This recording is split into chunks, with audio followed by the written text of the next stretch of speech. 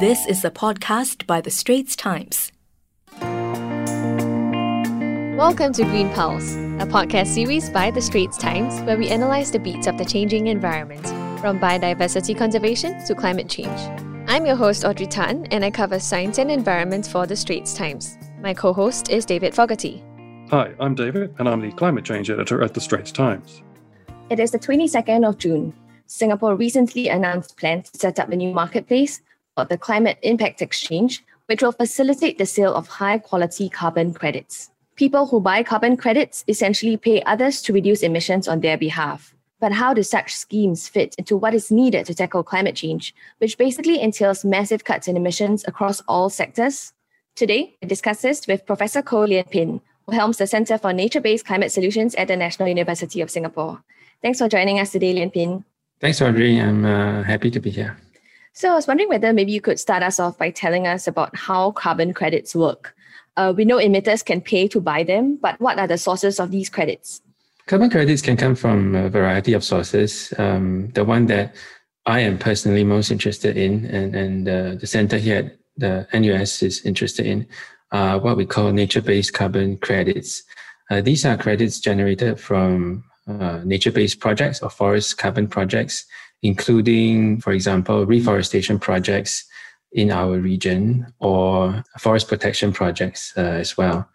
When we protect forest that is under threat of loss, say in Indonesia, that intervention can lead to some amount of avoided carbon emissions because the forest would no longer be converted to another land use, such as oil palm plantations or forest plantations. And therefore, the avoided carbon emissions can be measured, can be quantified, and converted into carbon credits. And these carbon credits can be traded in voluntary carbon markets today for the carbon emitters, which are usually the businesses, to buy them and to help offset the emissions coming from their operations. For the new carbon marketplace announced recently, there is a strong emphasis on high-quality carbon credits, or offsets, as they're also known as. So what exactly does high quality mean? That's a very good question. It's actually not an easy question to answer. First of all, we don't really have a good understanding of the quality of carbon credits or offsets in the market today. It's a very heterogeneous and also very opaque marketplace when it comes to forest carbon credits. There are carbon projects that do deliver on what they promise in terms of avoiding a certain amount of carbon emissions or sequestering a certain amount of carbon dioxide from the atmosphere through reforestation.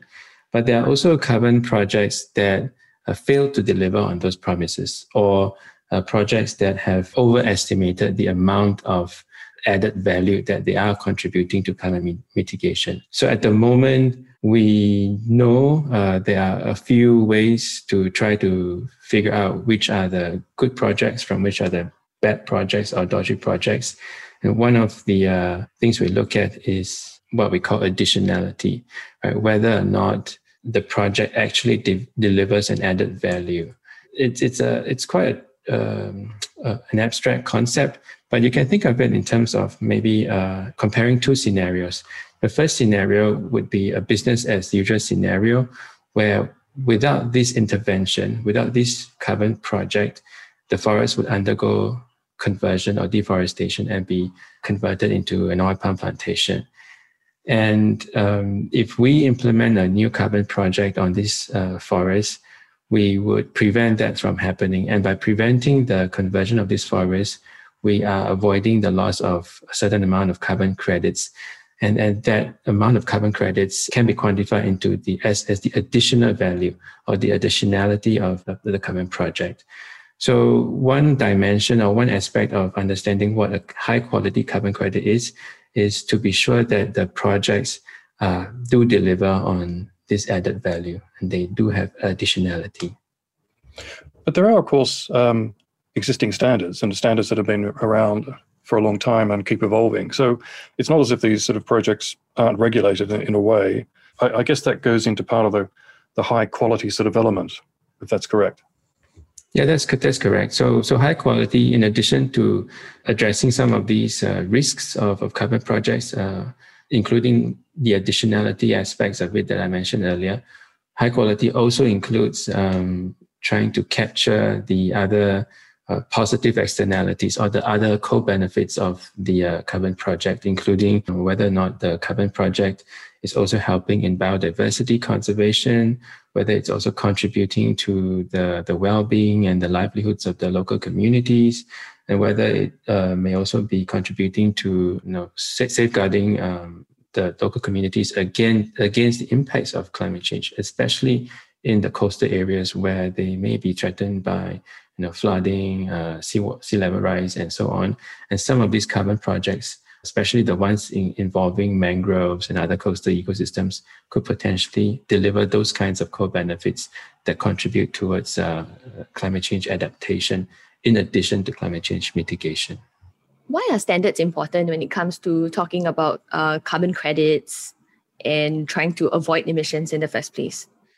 Standards are very important because without standards, we don't know, or from the buyer's perspective, the buyers wouldn't know how to discern the good projects from the bad projects, the low quality carbon credits from the high quality carbon credits.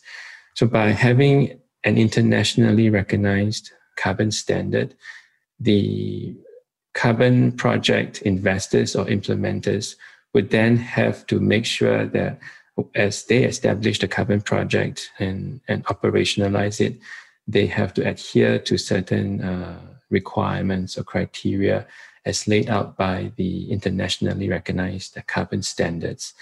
There are several carbon standards in the world today, most of them relevant to the voluntary carbon market, which is where the bulk of the carbon trading happens.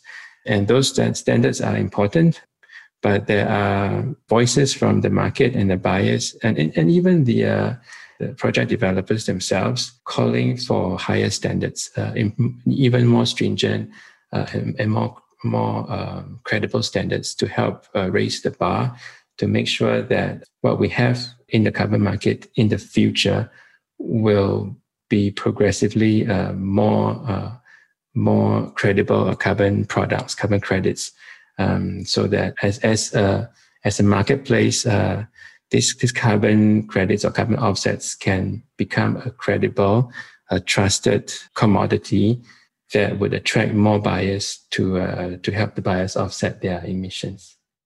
Now, if you like what you're hearing so far, do subscribe to our series Green Pulse on Apple Podcasts, Spotify, or Google Podcasts. Like us and give us a rating. So carbon credits aren't new, although we have seen that they have become increasingly talked about nowadays. I was wondering whether you could give us any examples of how such carbon credit schemes in the past have worked.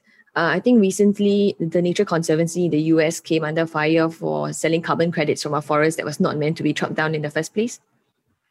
Yeah, that's right. I think you touched on an important point, and that also sort of reiterates or relates to the problem of additionality that I mentioned earlier. It's actually quite challenging to prove additionality or to be able to demonstrate convincingly that a project will deliver a certain amount of benefits, because it boils down to establishing a baseline. And I remember earlier I mentioned the two scenarios. I mentioned a business as usual scenario. In other words, a scenario that predicts or projects what would happen to the forest if we don't do anything about it. In some cases, it's quite easy to come up with a business as usual scenario. For some of the forest patches in Southeast Asia, we know that if we don't do anything about it, and the land is currently allocated for an oil palm concession, then we can be pretty confident that it will be converted to an oil palm plantation in the next 3-5 years. But in other parts of the world and in other contexts, it may be quite difficult to predict what will happen to the forest. And sometimes there are project implementers or investors that can make a case or an argument for a very pessimistic scenario of what would happen to the forest if we don't implement a carbon project. And if they overestimate the threat of loss or the risk of deforestation for that forest, then they would also be overestimating the additionality of the project. In other words, overestimating the value of that investment to protect the forest.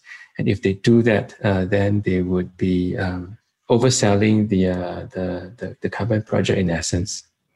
So I guess one of the key things about offsetting is that it's supposed to be part of a multitude of steps. But of course, there are concerns that carbon credits for some could simply be used as a way to keep polluting as long as they keep buying offsets. So it's kind of like a license to keep polluting.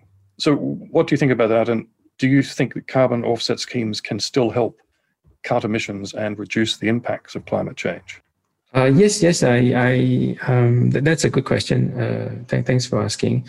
So I think first and foremost, the most important climate mitigation action that the public and private sectors should invest in is decarbonization, is to transition away from the use of fossil fuels to renewables, as well as to increase our energy efficiency and reduce our waste. But on top of that, I think nature-based carbon projects or solutions or climate solutions are important for a very important reason, which is that a big part of our current carbon emissions is actually coming from land use change and then forestry, the conversion or the deforestation of our natural ecosystems and converting them to other land uses. And that itself contributes to carbon emissions. So while we work hard and invest in decarbonization to turn off that tap of emissions, we also need to turn off this other type of emissions coming from land use change and forestry. And therefore, I think nature-based climate solutions must be part of the solution. And indeed, it is recognized by the Intergovernmental Panel on Climate Change as an important component of the few pathways that they have proposed for the world to achieve the Paris Climate Agreement.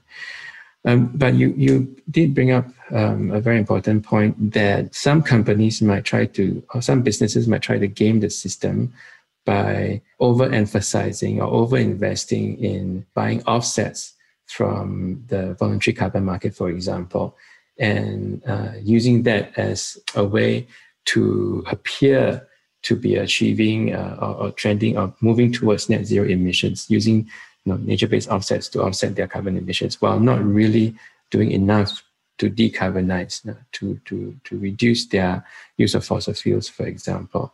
That is a big concern, and some have called it greenwashing. I think it's not something that should detract us from investing in nature-based solutions, but rather it's something that we have to deal with. We have to come up with regulatory measures and indeed market-based measures to try to reduce that from happening, or the chances of that from happening.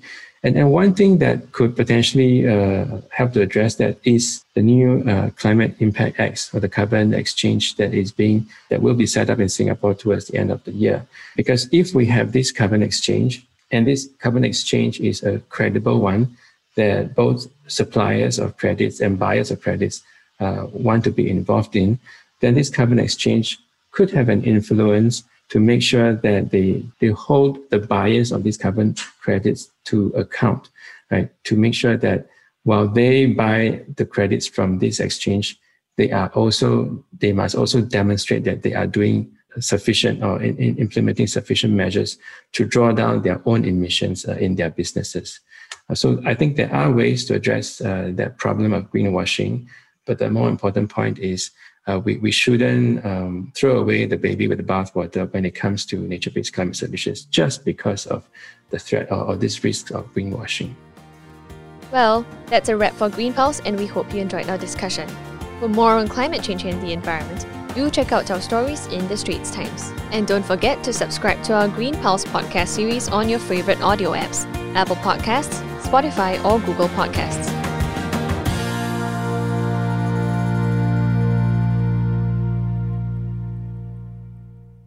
That was an SPH podcast by the Straits Times. Find us on Spotify, Apple or Google Podcasts, or streaming on Google Home. Do feedback to us at podcast@sph.com.sg. You can also check out more podcasts on various topics at The Straits Times, The Business Times, and Money FM 89.3.